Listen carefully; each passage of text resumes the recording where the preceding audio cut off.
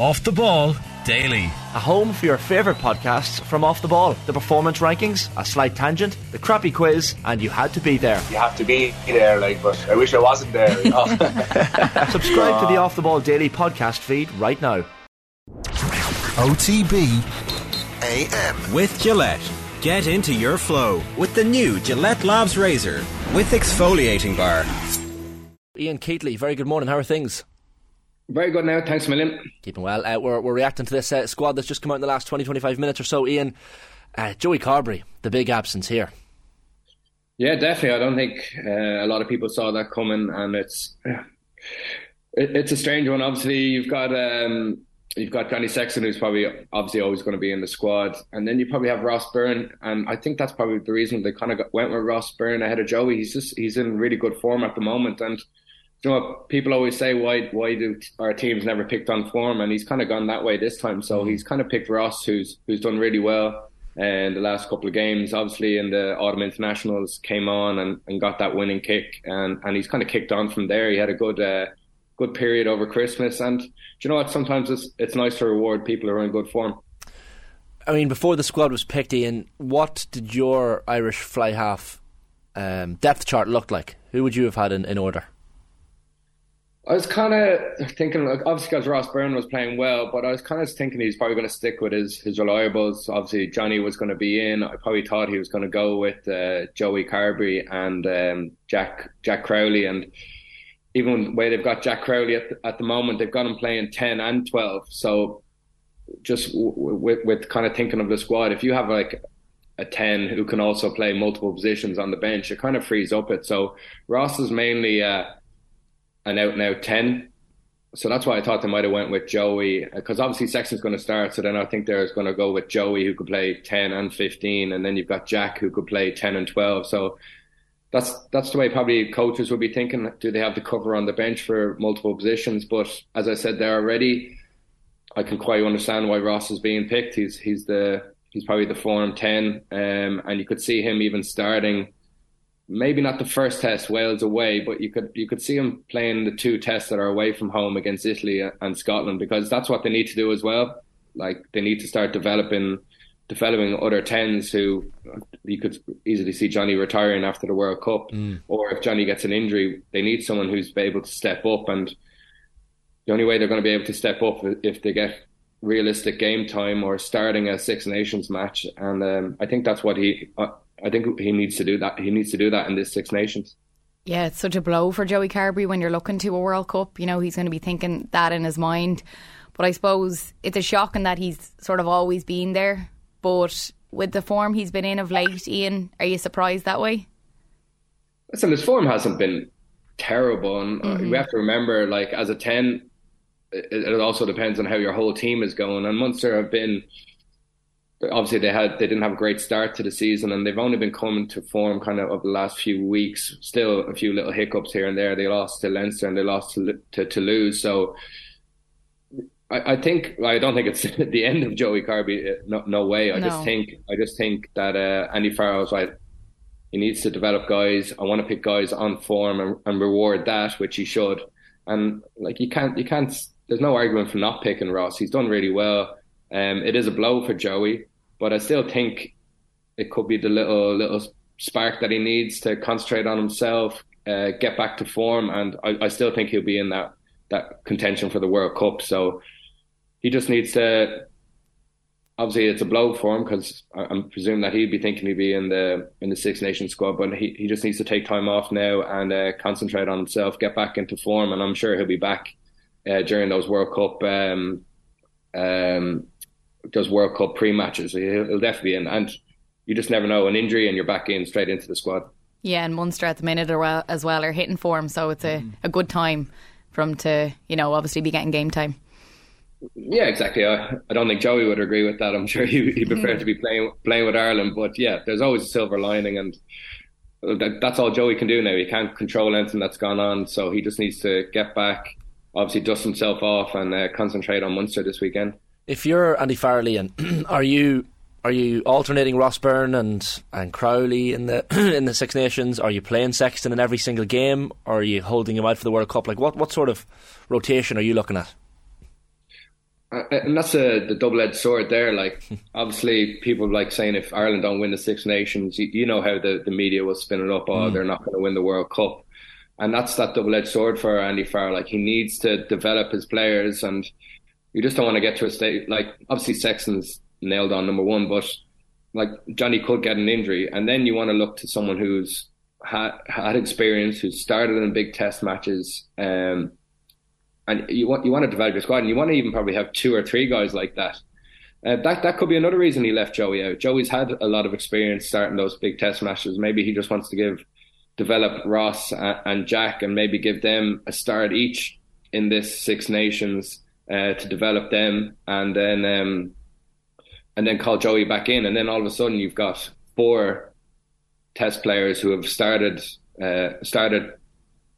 test matches during this year coming into a World Cup, and then all of a sudden you're actually in a really good position rather than just having Johnny and Joey, who probably have started most of the matches for Ireland. I know you're heavily involved in coaching at the moment yourself, Ian, with UL Bohemian, and I mean, you would have been in and around that Munster setup as well. Like, would you have seen Jack Crowley up close and personal? Like, what sort of, I guess, elements does he bring to that Irish squad now? Yeah, Jack's a great guy, and even talking to him, he loves talking about rugby and different ideas and different approaches. Like, he's got all the skill set, and like, I think he has the right temperament for a 10. Like, he's obviously playing 12 a bit at the moment, but I think that's only going to help him develop his game. I think playing in different positions will help you. Like, if you're playing 12 and you're 10, sometimes you just want the 10 to give you the ball a little bit earlier so you can use your footwork, and it will help him see different space that he can create at 12. And we can see that he's actually doing that quite a lot with Munster. He's helping Joey out. He's another distributor. And I think that's just going to help his game. But even look at his age profile, he's still young. I think he's 23 years old. Like, he's got a lot of time ahead of him, so it's a good time for him to get into that Irish squad, get a few caps, and you can really see him being probably. I think he could be the starting number 10 after the World Cup. Another Munster player that's very exciting at the minute is Gavin Coombs. I seen him last weekend in Thomond Park, and he was just exceptional. He got over for 2 tries, and he's 2 caps at the minute for Ireland, so I think he's someone to really watch out for. Yeah, like Gav kind of came in, I think whenever CJ left, I think Gav was literally the direct replacement for that. He's very CJ Stander-esque. He's such a strong ball carrier. He has this ability to able to take contact, be stopped dead, and then that ability to just drive his legs and get over the gain line. And every team watches him when he's around 1 metre, 2 metres out from the line, but they still can't stop him. And what's happening now is lads now know that he's going to pick and go, he's going to get stopped, and then 2 or 3 guys just latch onto him, and with that strength and power, he just seems to be unstoppable 2 metres from the line. So it's great to see him developing. Like, I was with him, I was coaching young Munsters when he kind of first came onto the scene, and he obviously had the skill set, but he was still very young and mature. But he's young and immature, and now he's kind of developed, and he's real mature, and he's a real leader in that Munster squad now, which is what they need after CJ left a few years ago. I guess it's probably Max Deegan that's missed out with Gavin Coombs coming in, and Joe McCarthy probably ahead of Kieran Treadwell. Like, any arguments with either of those selections, Ian? No, it's tough. You probably can't see them being on in the starting team, either of them. So they're kind of both going to be kind of fringe players, but probably they could even play that Italy and Scotland match away from home, even though they're going to be very tough tests this year. But once again, it's all about and he's all about developing the squad for the World Cup, having 3 or 4 realistic choices in every position.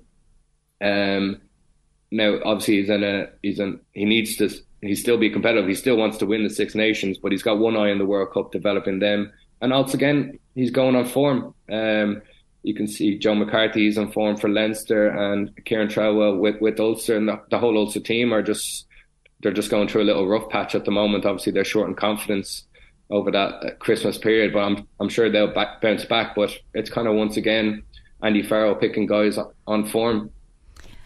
just speaking of that, I suppose when I was looking at the squad there, I was a little bit surprised to see Jacob Stockdale.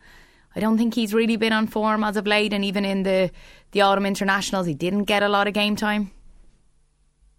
Yeah, very true. Yeah, and even like Bundy Aki's in there as well, who hasn't been playing the last couple of weeks for Connacht. So we could say that he's going on form, but then again, he still has his old reliables, and maybe he wants to get Bundy back playing again. He wants to get, and he's always gone to Bundy and Ringrose or Henshaw are kind of his go-to guys in the centre. They're good ball players, they're good distributors, and they're very disruptive players going forward and in defence. So I used to know whenever I was in the Irish setup, like Andy Farrell loved those guys, and you can see why. With Jacob, he hasn't been in form, but listen, I think we remember what Jacob can do when he's back fit and playing, and he could just be lacking confidence, and then this could be a way of Andy going, right, I still believe in you. Get back into the Irish setup, because I still think that you could be in contention for the World Cup. Get your confidence up by being in this setup, and then go back playing for Ulster and show us what you can do. Just very sorry to cut across you, Ian. The only uncapped player in the squad, Jimmy Osborne, that stood out for me as well. It's a huge opportunity for him. And again, we're talking about form. He is banging form for Leinster as well. So huge moment for him this morning. Yeah, unbelievable. And I've kind of saw little bits of him throughout the season, but obviously his performance there against Gloucester on the weekend was really his standout, and he's very similar to Ringrose. So now you can kind of go Ringrose and him, or else you can go Bundy Aki and Ringrose, and it's just, or you can go Stu McCluskey and Jamie Osborne. You kind of have that mix and that blend of centre partnership that Andy Farrell could mix up, but. Yeah, we talk about form, and Jamie Osborne's the key centre on form, and it's great for him to get called up. Ian, brilliant stuff. Thanks a million for your time this morning. Much appreciated. Cheers, guys. Thanks a million. Thanks, Ian. OTB AM. With Gillette. Get into your flow with the new Gillette Labs Razor with exfoliating bar.